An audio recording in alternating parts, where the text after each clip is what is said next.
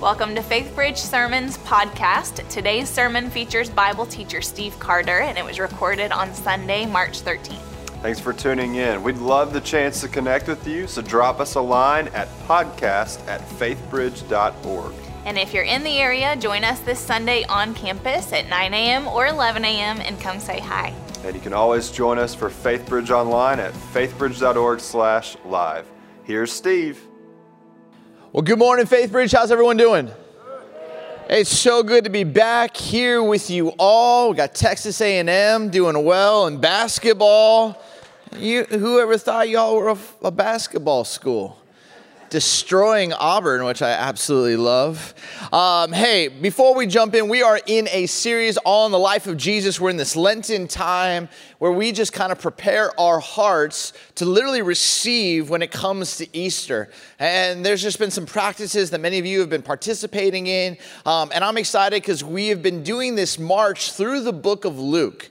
And we're going to go to a passage that I think oftentimes many of us don't kind of spend time in, this parable that we're going to look at. We don't really know. But before we dive into that, I just thought maybe we should build a little context. So if you do this, would you stand to your feet? And I'm going to have you recite a little Hebrew with me, all right? You're going to stand to your feet, all right?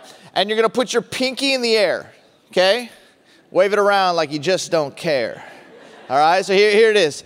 The Hebrew people they believed that God had more power in his pinky than like any of us have in our whole being. And so whenever they would say the name God or Yahweh, which they never rarely did, they'd always like put their hand over their head because there was such reverence for the name Yahweh. And then when they would recite a passage that was so central to what it meant to be a Jewish believer, they would raise this pinky in like the respect that God has so much power. So Deuteronomy chapter 6 says, "Hear, O Israel, the Lord is God, the Lord is one. You shall love the Lord your God with all your heart, with all your soul, with all your mind, with all your being." And literally the word like being in Hebrew is the word mahore. It literally means muchness. Some of you, your arms are getting tired. You got an extra hour of sleep. Some of you 9 a.m.ers were like, slept in an extra hour. I know you lost an hour, but you slept in an hour. Your arms kind of just fallen. But I want you to understand this. Like the idea was that we were to love God with every atom and every molecule, every ounce of our being. And that word mahode literally meant muchness, like muchness, every ounce of us. But the beginning of that passage, "Hear, O Israel, the Lord is God, the Lord is one." All right, so say with me, Shema Israel. Adonai Eloheinu. Adonai Echad. Yeah, put a little into it. All right, you can have a seat, all right? So this is good. Now you got to understand, like, we kind of say, like, Shema Israel, Adonai Eloheinu, Adonai Echad. Like, for a Hebrew, for a rabbi, for a Talmudim, a disciple, they said it with some chutzpah, some passion, some belief. Because this is like, "Hear, O Israel, the Lord is God, the Lord is one, and we shall love the Lord our God with all our heart, with all our mind, with all our soul, with all of our muchness, with everything within us." That is the goal. And then right underneath that, you skip down a few passages, and you will see that the scriptures then say, your understanding, your passion, your devotion, your desire to walk in the step of Yahweh, you are then to impress that onto your kids. You're to teach them, literally press these commandments into their being, into their mind, shaping and forming them so that they too can walk with chutzpah and passion, giving honor and glory to God. And the ways that they would do this was through some rabbinic teachings. And so at the age of 6, if you were a child, a boy or a girl in a Jewish home, you go to the local synagogue, the local church, and there would be a local rabbi, a local teacher, and they would begin to teach you.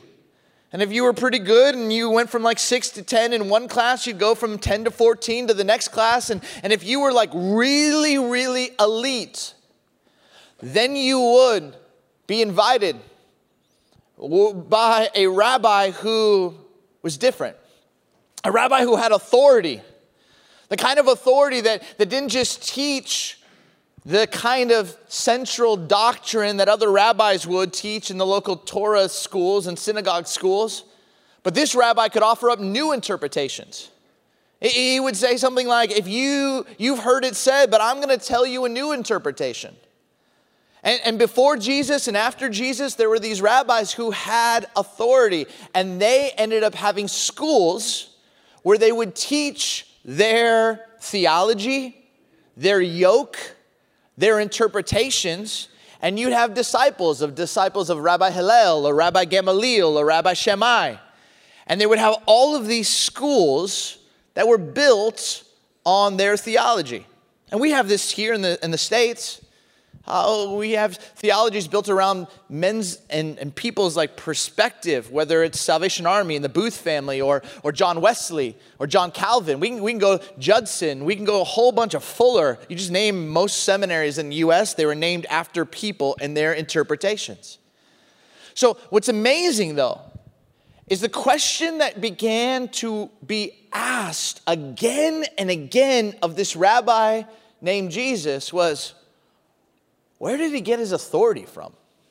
Like, who is this man? He can heal. Who is this man that can offer up new interpretation? Who is this man, and where did he get his authority? So, with that, we're going to dive into Luke chapter 20. If you need a Bible, raise your hand. One of our ushers would love to give you them. And Luke 20 is a powerful passage, and we are going to just walk through it verse by verse, and just raise your hand if you need a Bible, and then we're going to celebrate and receive communion together. Luke 20 begins like this, verse 1. One day, as Jesus was teaching the people in the temple courts and proclaiming the good news, the chief priests and the teachers of the law, together with the elders, came up to him. Tell us, by what authority you are doing these things, they said. Who gave you this authority? He replied, I love this, because Jesus just hears the question and goes, all right, I'll raise you. I'm going to ask another question. I will also ask you a question. Tell me, John's baptism, was it from heaven or of human origin? They discussed it among themselves and said, if we say from heaven, he will ask, why didn't you believe him? But if we say of human origin, all the people will stone us because they are persuaded that John was a prophet. So they answered, we don't know where it was from. And then Jesus says, neither will I tell you by what authority I'm doing these things. You're not going to play? Neither will I. Now this question really is a powerful one. Where did you get this authority? Now, in Hebrew, the word authority is the word shmiha. Let me hear you say shmiha. I promise you I don't make these words up and come here and pretend. It's a real word. But the idea of shmiha was this kind of commissioning of sorts. So you would have these rabbis at the local Torah teachers, and they taught somebody else's yoke or set of teachings. But these other traveling rabbis, these ones with shmiha, who offered up new interpretations, to get shmiha, you needed two rabbis with shmiha to basically bless that you had it. You had it. You had the ability to kind of discern culture, discern the matters of heaven, discern the matters of God, and present that to the people in a way that would help them walk closer to God. So the question becomes, what they're really asking is, who blessed you? So Jesus goes, hey, what's your take on John the Baptist? Human or of like heaven? What's your take? Because if you really think about this, two rabbis have to actually bless, and the ideal was that John the Baptist had this authority because he was out in the wilderness offering up a new interpretation about repenting and preparing to live a holy life as you get ready for the coming Messiah. Well, if you literally take this seriously, and I remember being in Israel one time and talking with a Jewish rabbi. He doesn't even believe in Jesus. But I was asking him about shmiha and the authority. I'm like, where do you think Jesus got his shmiha? And he goes, if you actually understand this, you see Jesus going out to meet with John the Baptist. And his whole ministry begins at this baptism. And you have John the Baptist, someone who has authority, blessing this man. And then who else is speaking? you have heavens being torn open, and a voice from above says, "This is my son in whom I love, in whom I'm well pleased. Listen to him." And so this rabbi says, Jesus is the only one who's gotten his shmicha from one rabbi and from the voice of God. But the question really is that Luke is trying to set up in chapter 20 is, does he have authority in your life? Not just authority for heaven, not just authority over the past, but authority in the present. And this is the great, as C.S. Lewis calls, the great trilemma of humanity. Because we all have to wrestle, who is Jesus? Is he a liar? When he says that he is the Son of God. Is he a liar when he says these things that are found in the Gospels? Some would say he's not a liar. C.S. Lewis says some actually think he's a lunatic. Some say he's just crazy, like a wild man, doing his own thing. He's either a liar, he's either a lunatic, or C.S. Lewis says, or he's Lord. And every single one of us has to wrestle this question to the ground. Who do you say Jesus is? And if he's a liar, then okay, there's no reason to actually apply him to your life. If he's a lunatic, no actual reason to apply his teachings to your actual life. But if he is Lord, and you think he has shmicha and authority, then you find yourself being invited in to do as he does and say as he says and live as he lives, to be an apprentice or talmidim or disciple of the one true God. And so Jesus has this moment where he's getting questioned by these religious leaders and then just pulls away. He knows that they're listening and he's got a group of people, and Jesus does what he does best. He tells a story. And it's a story that kind of forms the entire Old Testament and where it was up until this moment and where it was going. Jesus understood where his life was going, and he begins to try and help the people understand the story that God has been writing and is writing and will continue to write. It says this, verse 9. He went on to tell the parable to the people. A man planted a vineyard, rented it to some farmers, and went away for a long time. At harvest time, he sent a servant to the tenants so they would give him some of the fruit of the vineyard. But the tenants beat him and sent him away empty-handed. So he sent another servant. But that one also they beat and treated shamefully and sent away empty-handed. He sent still a third, and they wounded him and threw him out. So here's the story. You've got a very wealthy man who buys a vineyard. And he ends up hiring tenants. And these tenants was known in ancient Near East culture to basically take care of the land, harvest the crops, and then during harvest time, the owner would send kind of some servants to go get some of the crops or get some of the vine or grapes or wine or proceeds that were made. So this wealthy person who owns the vineyard sends a servant, and that servant's beaten. Comes back and he's like, they didn't give me any money. He's like, what? Sends another servant. That servant is beaten and then just really shamefully taken advantage of. And then he sends a third one. And the third servant comes. And that one is even beaten. And the scriptures basically say he's like wounded and beaten to a pulp. And he comes back. And so when you read a parable and you hear this story, you got to be asking, who's Jesus referencing in this story? What's he trying to describe? And this is a story about how God created a world. And he entrusted us as the stewards in this story, in the land, in relationships, and how we walk closely with God, how we love our neighbor, how we actually walk with those who are suffering. But in human kind of spirit, we end up often drifting, going our own way. And we end up just doing what we want to do. Our own selfish human desires take over. And so God in his kindness, he sent some servants. And they were known as the prophets. And And the prophets' jobs were to try and bring people back to understand how to walk in step and in harmony with the one true God. But oftentimes those prophets, what happened to them? They were rejected. They were mocked. They were ridiculed. They were shamed. And so God sent another prophet. And God sent another prophet. And so when you begin to see Luke 20, it starts off with a story about shmicha and authority, and then it moves to a story about servants being sent by God. Then it continues on, because God's not done. It says this, "Then the owner of the vineyard said, 'What shall I do? I will send my son, whom I love.'" Again, there's baptism reference to that. "This is my son, whom I love and whom I'm well pleased. Perhaps they will respect him." But when the tenants saw him, they talked the matter over.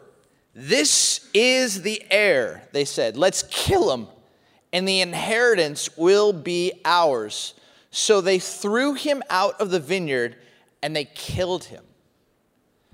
So Jesus is saying, guys, this is going to be my life. He's basically just painting this picture to the people who are listening. And he's saying, hey, what God ended up doing is sending prophet after prophet after prophet, servant after servant after servant. And then God looked at this broken and beautiful and fractured world that he owned, that he created, that he made. And he said, you know what I'm going to do? I'm going to send my son. Maybe, just maybe, they'll listen to him. And Jesus came. And he saw the religious leaders. He saw in the ways in which the temple had become commercialized, how people had become judgmental, how religious leaders were performing, how they seemed to have it all together and were pretending. And Jesus started to speak to power. And he began to call out some stuff. He began to offer up new interpretations. And he began to speak with the authority from above. And when you actually speak to power, you often get killed.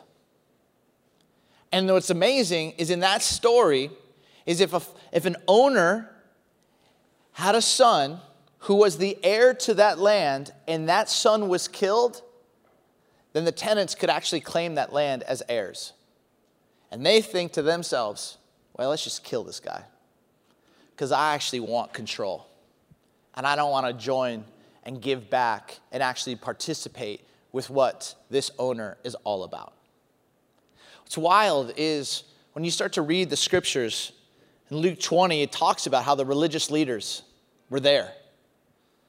And they were trying to catch Jesus. And Jesus knows that they're listening. He knows that the religious leaders had missed the prophets, and he understands that the religious leaders are rejecting him. But when Jesus actually raises Lazarus from the dead, something happens. The chief priest of the day was a man by the name of Caiaphas. And Caiaphas' family, they had been in power as like this chief priest. It was kind of like this political position that they held. And they had to have Rome's backing. But they ended up having some profound levels of power.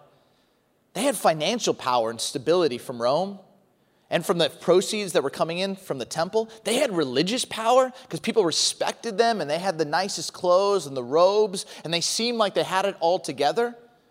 They had financial power, they had religious power, and they had political power. Nobody was going to mess with them because Rome had their back and Caesar had their back.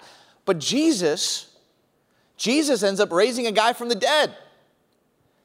And all of a sudden, Caiaphas recognizes, man, I got financial power, I got religious power, I got political power. I don't have resurrection power. I can't bring anybody back from the dead. So the Gospel of John, Caiaphas says, you know what, guys? He calls all the chief priests together. He goes, you know what? It's actually better that one person dies and we still get to hold on to our positions than all of us die because he's literally upset Rome. And this whole plot begins to stew because there's a couple people who want to hold on to power instead of joining with what God is up to. So this is a story about shmiha. It's a story about authority. It's a story about servants being sent out and being rejected. It's a story about a God who sends his son, and that son is rejected, and that son is killed. So what is a God, an owner of this property called earth, supposed to do? Look what it says, verse 15. It says this, when the people heard this, it says this, what then will the owner of the vineyard do to them? He will come and kill those tenants and give the vineyard to others. Basically, we'll take those from those who are oppressing others. When the people heard this, they said, God forbid. God forbid. No, this can't happen. And once again, this is a story of authority.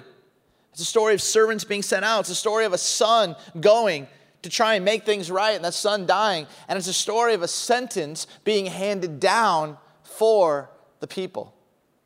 But then it continues. And I love this. Jesus looked directly at them, at the people, and asked, then what is the meaning of that which is written? The stone the builders rejected has become the cornerstone.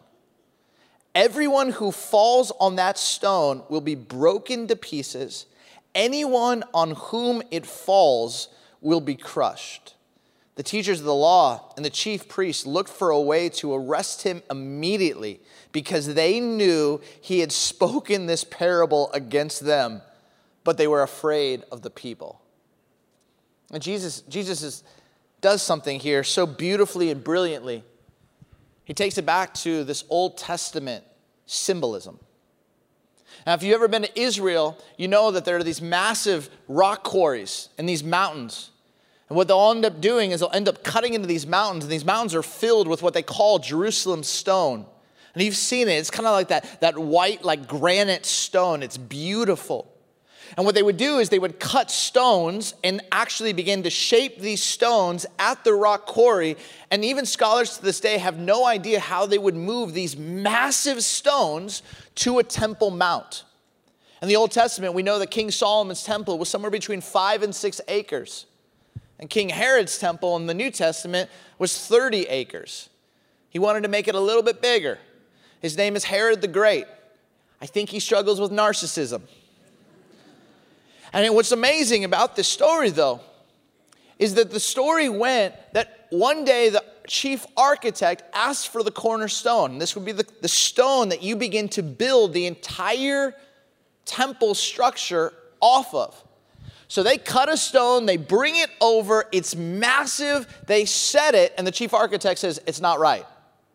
So what do? Some scholars say they actually pushed it off of the cornerstone plot, and they pushed it over, but it stayed on the Temple Mount. Some scholars say that they actually pushed it down the mountain, and it went down into the Kidron Valley. But what's amazing to see is this became kind of folklore. As Jesus kind of stepped in, they began to recognize, oh yeah, you guys built this amazing structure, but you built it off of the wrong piece. God was building that which you rejected. And you all built it on something that's actually not sustainable and not actually about the heartbeat of heaven. And what's so incredible about this is Jesus is basically saying, you know what's amazing? Is these religious leaders have all of this power and position, but they're rejecting God's heart. They're rejecting God's Son. They're rejecting me. And I think for all of us here, when we begin to look at our own life, especially in this Lenten season, I think there's some stuff that we have to wrestle with. Because this whole Luke 20 story is about shmiha. It's about God sending servants. God sending his son who ends up dying. About God granting a sentence saying, you know what? You rejected my son. You rejected me. This is what's going to happen. And Jesus then saying, what you've rejected, what you said was not good or not good enough, that's actually me. That's what actually came to rescue you and save you. As I think about this whole kind of message, and this passage isn't often taught in the church, but when I think about this passage, I think I have to wrestle with the honest question, does Jesus have shmiha in my life? Does he have authority in every part of my life? When it comes to my time, when it comes to my money, when it comes to my gifts, when it comes to my reputation. And I think honestly, I think many of us would say, oh yeah, totally. I'm all about following Jesus. I showed up here. I made it here. I love coming to service. I love singing songs. I love it.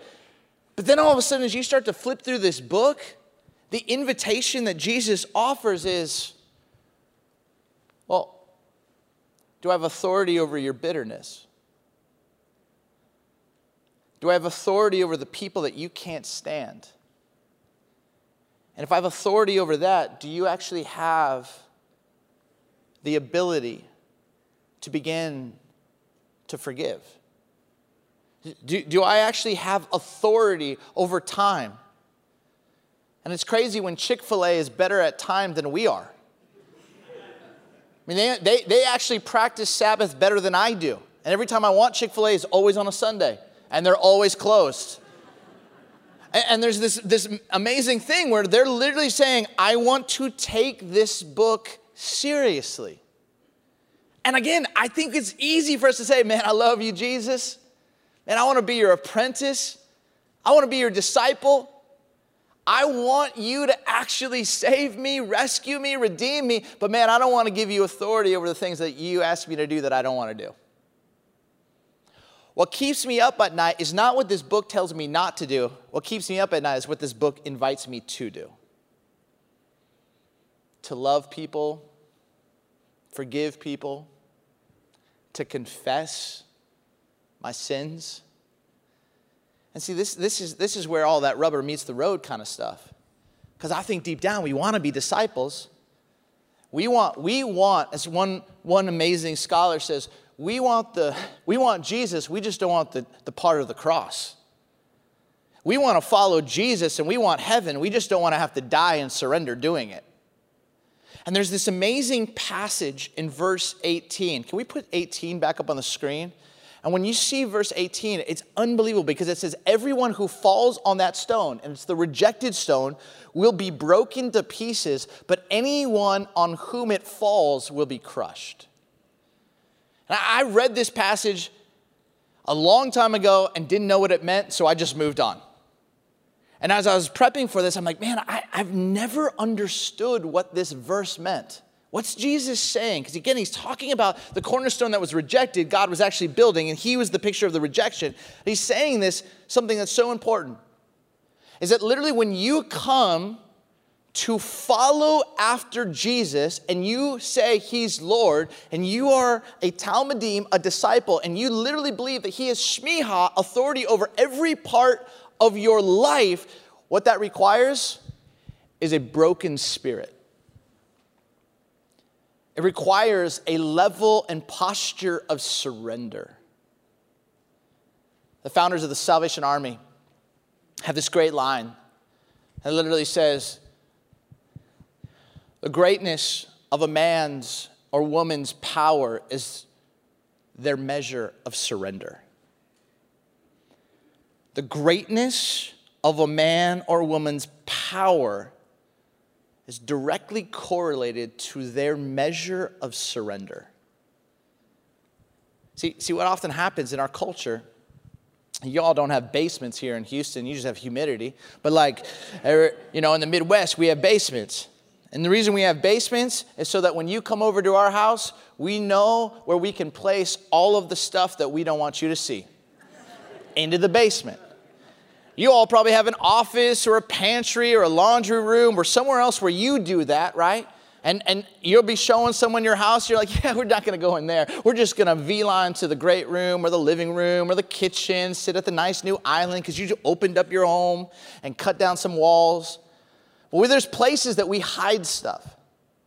And this is what Jesus is literally inviting us to give him authority over the places that we just don't want to surrender. That's why AA or Celebrate Recovery is so powerful. Because people step up and say, hi, I'm Steve and I'm an addict. I struggle with this. One of the holiest things that we can do is begin to confess where we actually are in our life, where our marriage actually is, where we actually are with addiction, where we actually are with lust, where we actually are with finances, where we actually are. And many of us, we just have these internal Caiaphases and religious leader stuff in us because we don't want to confess, because we don't want you to think anything different about me or about you. So we pretend. And we put stuff in the basement or the great room, and we just work at image management and never let you or Jesus get close to that. And what Jesus is saying is by not actually surrendering, you know what ends up happening? That thing crushes you.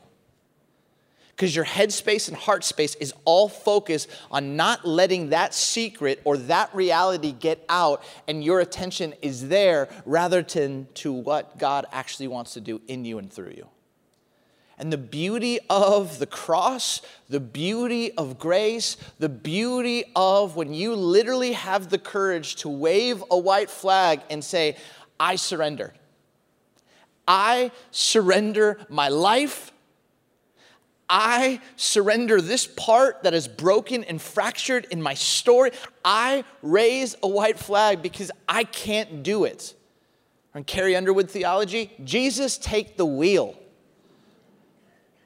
I love what Dallas Willard says. You want to know where God lives? You want to know his address? You want to actually know where God lives? Dallas says it's at the end of your rope.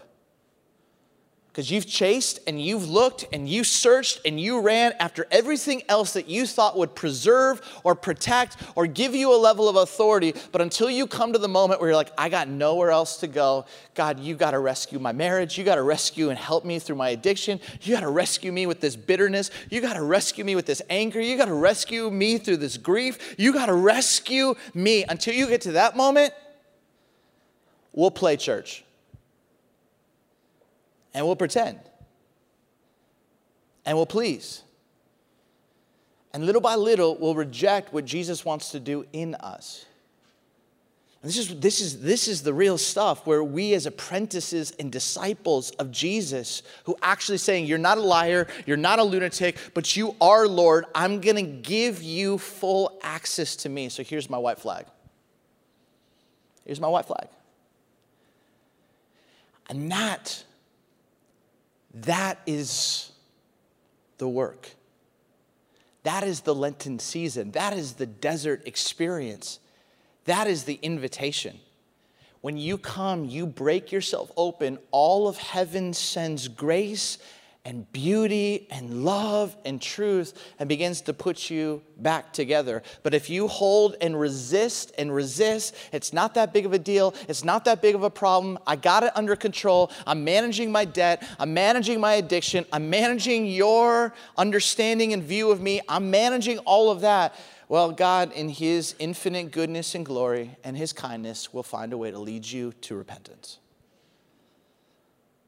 And what's so amazing is, just like the religious leaders and the people missed out on the invitation from the prophets, and just like the religious leaders and the people missed out on the invitation for Jesus, the question is right before me, right before us, will we miss out on it too? And I know you were saying, I came to church. I'm here. I know. But a whole bunch of religious leaders showed up to church too. And they missed it. And it's easy for us to say, man, I wouldn't have missed Jesus if I was there. I wouldn't have missed what God was wanting to do. I wouldn't have missed. Well, maybe. And this is why most pastors just move past Luke 20, because this is the wrestling question that we have to get after. Does he have authority over every part of my life? Or just a certain amount? And this is where Rich Mullins says, well, that's why we like highlighters. Because we will just highlight certain passages. Remember in the 70s when you had to buy the whole album? The vinyl?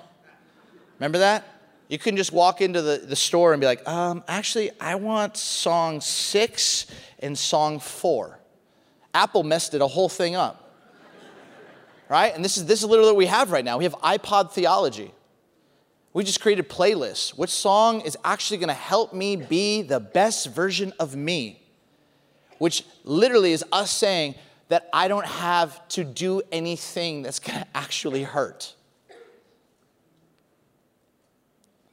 You know what the best thing for you is? Surrender.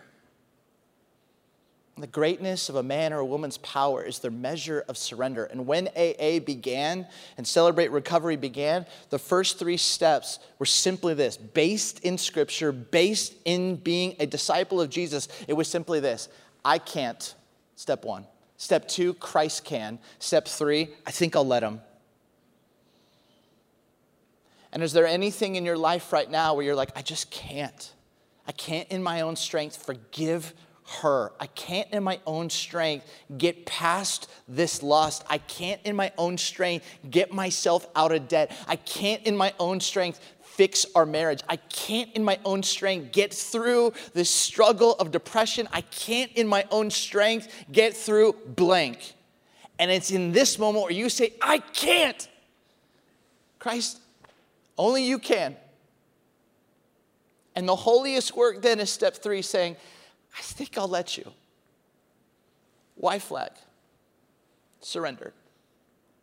You already got my eternity. You already got my faith and future.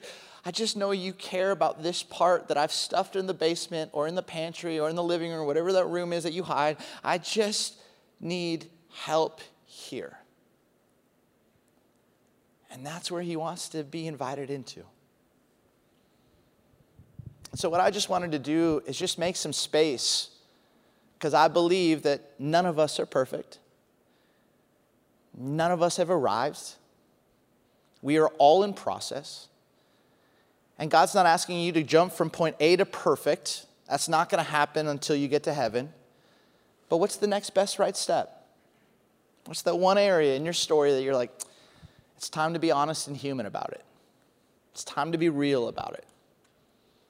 This is just taking up too much precious real estate in my head and my heart. Today's the day.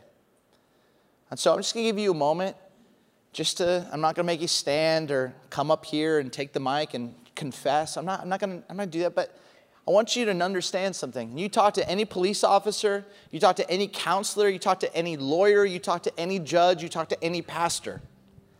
What they will tell you about confession is that people often only confess to what they already believe you to know to be true. But true confession is when you just go even farther. I just want to give you a moment to confess before God. Area in your life that you're just confessing, going, I can't anymore. Jesus, take the wheel. I can't. I know you can. And here, I want to let you. So, here's the question just for you to ponder. Where in your life do you need to raise a white flag? Where in your life do you need to choose the practice of surrender? Where in your life do you need to say, I can't, but Christ can? I think I'll let him. Just take a few seconds just to offer that up to God, and then I'll close us in prayer, and we'll move to a time of receiving communion.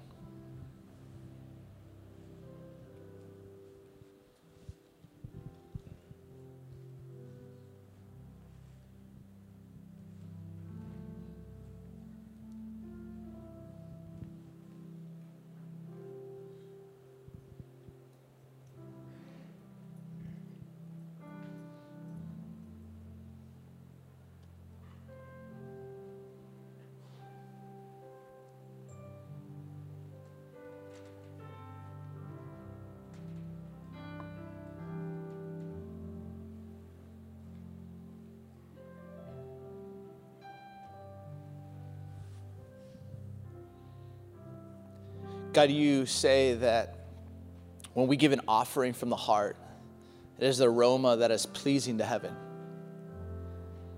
And the confessions that just were lifted up, the things that you already know, but we're just inviting you more into. God, I pray that my friends here would sense your nearness. that they would hear your voice, give them a tangible next step. Maybe it's to ask for help. Maybe it's to admit a struggle. Maybe it's to make a significant change. But God, I pray that we would not reject you, but we would build our life on you and your goodness. We pray all this in your name, and everyone said, amen, amen, amen.